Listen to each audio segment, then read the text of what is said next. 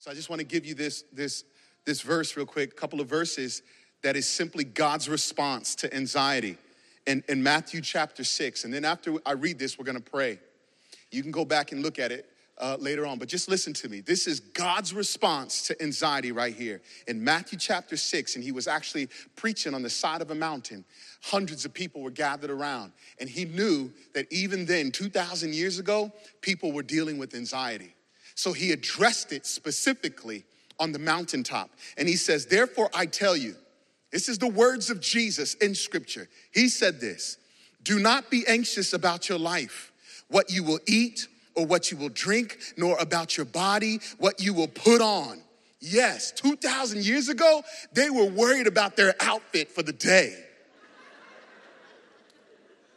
They were conscious of their clothes. They were conscious of their look. I don't know what kind of mirror system that they use, but they were concerned about the way they looked. And Jesus knew that they were concerned about what they would put on.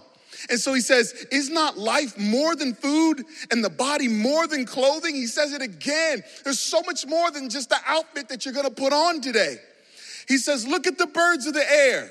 They neither sow nor reap nor gather into barns, and yet your heavenly Father feeds them. Are you not of more value than they?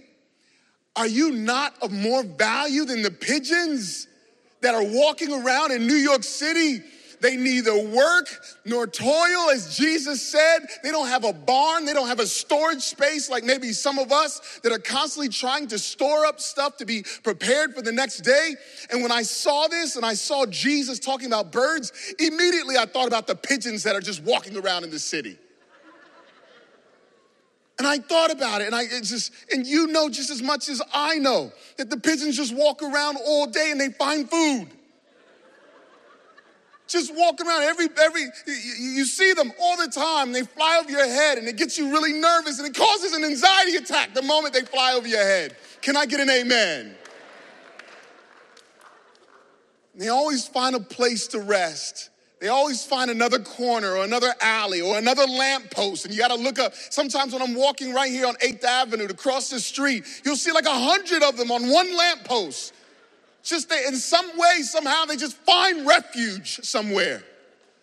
But you are far more important to God than the pigeons that always find rest and always find food. And Jesus says it right here. He says, listen, and which of you, by being anxious, can add a single hour to his span of life? Which means you worried about what's going to happen Monday. You worried about what's going to happen this week is not going to help out in your well-being in life. It doesn't add to your life to worry. He goes on to say, and why are you anxious about clothing? He addresses clothing a third time. I mean, they must have been really, really into their looks. I mean, man, you think you go shopping. He had to address this 3 times here. And he says, consider the lilies of the field, how they grow. They neither toil nor spin. And Jesus says this. He says, yet I tell you, even Solomon in all his glory was not arrayed like one of these. And for those of you that don't know, there was a man named Solomon in the Old Testament who was the wisest man to ever walk the face of the earth. And in his wisdom, he built a city up to this beautiful place where everyone would come and gather and would be in awe of what he was able to construct. And yet God would take a moment to say, all that this man built, all that this man created doesn't compare to the lily that I created. What God is saying here in this moment is, it's not what man can create, it's what I have created. And that being you, I have made you in my image, and you are in my hand. And whatever I create is greater than anything that man can create. You belong to me. That's what Jesus is saying. He says it again. He says it again. He says in verse 30, but if God so clothes the grass of the field, which today is alive and tomorrow is thrown into the oven, will he not much more clothe you? I'm gonna take care of you, is what Jesus is saying. He goes, I will clothe you. Oh, you of little faith. Then he calls us out. He calls us out for the lack of faith. He calls us out because we spend more time worrying about provision rather than believing in faith that we have a provider. We spend more time, listen to me, we spend more time in our day worried about money, worried about our jobs, worried about clothing, worried about your home, worried about what you're gonna eat, rather than resting in the power of Jesus Christ, who is gonna take care of you so much more than the birds that fly over you. Praise God for this incredible blessed assurance that we have. He says, therefore, do not be anxious, saying, what shall we eat? Or what shall we drink? And then Jesus says it a fifth time, what shall we wear? He said, the Gentiles, meaning people that don't know me, people that don't have a relationship with me, he said, they seek after all these things. And your heavenly Father knows that you need them all. He knows exactly what you need up there in the balcony. He knows exactly what you need right here on the floor. Yes, he does. He knows exactly what you need. Everybody watching online, he knows exactly what you need. And then after he says that he knows what you need, then he says this, seek first the kingdom of God and his righteousness, and all these things will be added to you. Listen, we like to stop there, but you have to read the full context, which is just that one last verse in chapter 6. Therefore, do not be anxious about tomorrow, for tomorrow will be anxious for itself. Sufficient for the day is its own trouble. Meaning that, you know what? There are going to be some tough days. New York City brings anxiety on in its own self. Can I get a witness? So in the meantime, since I know that there are going to be days where everything around us is going to be anxious, and since I know that there are going to be days where there's trouble all throughout society, I'm going to put my focus on Jesus as my Savior. I'm going to seek first the kingdom of God.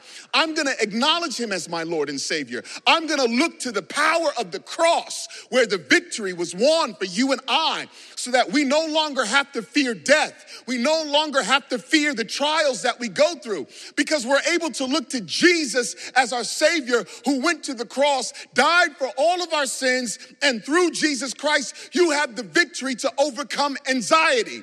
And when you seek first his kingdom, because the kingdom represents Jesus, and when you live your life looking to Jesus first, everything else, this is what the word says, everything else, not a few things, but everything that you need will be added unto you.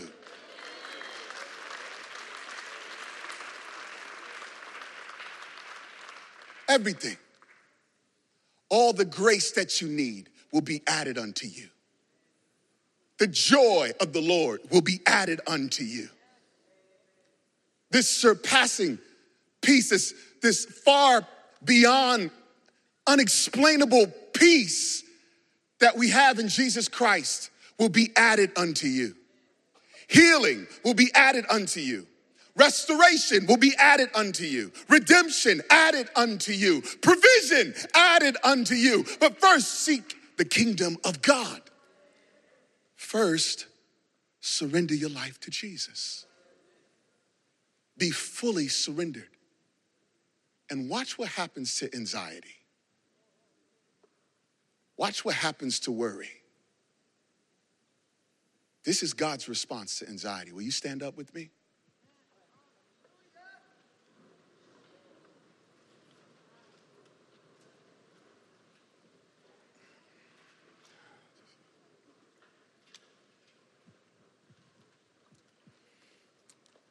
there was a time, 2 years, for 2 years I used to work for Summit International School of Ministry. Our Bible school, for those of you that don't know, we have a Bible school out in Pennsylvania, just outside of Hershey, Pennsylvania. You know where they make all the Hershey chocolate? Okay, I just want to make sure y'all know. I like Hershey chocolate. And my boss was Pastor Teresa. I still see her as my boss. She will forever be my boss. And so I used to, go down to Penn Station, hop on a train, and it was a 3-hour trip on the train. And then someone would pick me up in Harrisburg. And then I would work 2 days at the Bible school, Monday and Tuesday. And then by Tuesday night, I'd be back on the train. And for 2 years, I used to battle with trying to pray and read my Bible on the train. But it would suddenly, quickly just go to anxiety and worry and like all these things of just what I have to deal with and the bills that I would have to pay and children and family as a husband, as a father, would just all just swell up. And it would be 3 hours of just anxiety and 3 hours of just worry, because that's what anxiety is. It is the buildup of fear. It's the buildup of uneasiness. It's the buildup of just worrying about stuff. Everybody know what I'm talking about? And I remember there was a time, from once in a while, I would sit down with Pastor Teresa just to kind of check in. And there was this one time where I'd gotten off the train, arrived at the Bible school. A lot of worry had worked up, and I was feeling so anxious. And I would try these little small techniques, like trying to just breathe, like,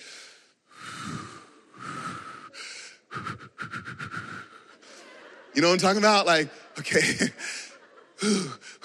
I'm not gonna cry. I'm not gonna cry. I'm not gonna cry. I'm not gonna cry. Breathe, breathe. Jesus, Jesus, Jesus. Amen, amen. And there's like that battle that's going on in your head, And I remember wasn't expecting a meeting, but Pastor Teresa called me in, and so I go into her office and I sit down in a chair, and she sits down across from me, and Pastor Teresa has this dynamic, authoritative look that she can give you. It's that look where she looks beyond, like she's not, you know what I mean? She's like looking into your soul. So like at this point, boy, it's just anxiety was building up, and she went, "How are you?" And I went, "I'm fine."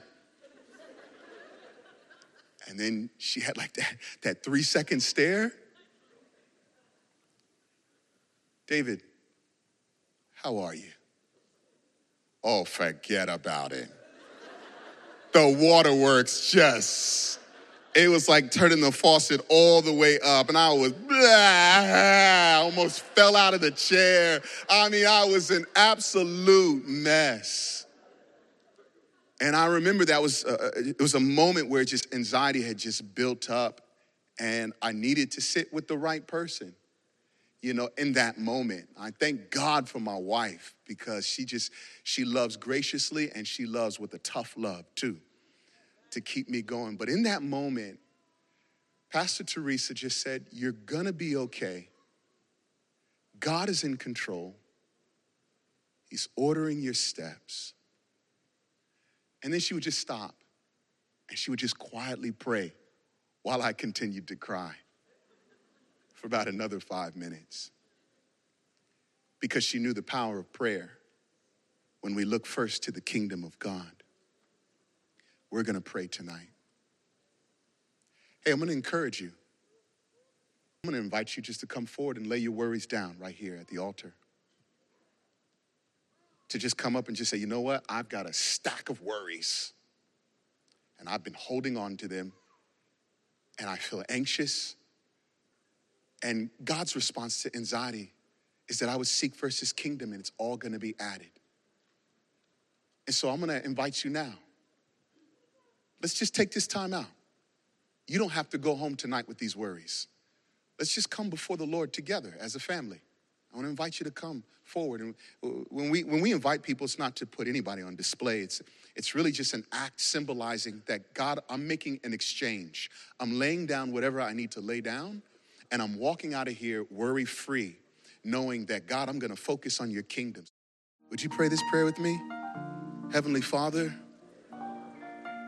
I thank you for giving me your son, Jesus, as a substitute for me. I believe you died on the cross for all of my sins. And because of you, Jesus, I'm a new person. Tonight I surrender. I surrender all my worries. I surrender my doubts. I surrender my fears. I choose to trust you, to keep me. I choose to seek you first. And I believe in faith that everything I need, you will provide. Thank you, Jesus. In your name I pray. Amen. Now, this is what I want you to do. You pray your own prayer. Just take a minute. Lay every worry down. I'm so glad you came back tonight. Lay every worry down. Every worry down. He's gonna give to you exactly what you need. Some of you are worried about your children. You're worried about your marriage. You're worried about your family. You're worried about your loved ones. Someone here has a loved one who might be sick and you're worried. You lay those worries down. You lay those worries down and you just say, God, have your way in my life. I trust you. And it's hard. I know it's hard because you hold a lot in, but tonight there's freedom in the name of Jesus Christ. And you seek first the kingdom of God and everything that you need will be added unto you. The peace of God, the grace of God, the love of God, the provision, the miracle that you've been waiting for. I believe it right now. God, I believe right now for a miracle right now for every person that has been praying and believing. God, you do a supernatural, wonderful miracle in their life. I don't know what it is, but God, you know. And I ask God that in your power you would do it. I thank you, Jesus. And Lord God, I come against every lie of the enemy that would cause your people to believe that they will not be able to overcome what has been a struggle in their life. But God, your word tells us that you set the captives free. And so God, we believe and declare freedom right now in the name of Jesus from every addiction. Freedom right now in the name of Jesus. From confusion. I come against the spirit of confusion in the name of Jesus. God, I pray for a clear mind, a renewed mind right now for your people. That they would have an understanding knowing that they are sons and daughters of the living God. That they are no longer of this world, but they belong to you. And God, as they seek first your kingdom, you will take care of them. You will bless them. You will walk with them. In the name of Jesus, we pray. In the name of Jesus, we pray. In the name of Jesus, we pray.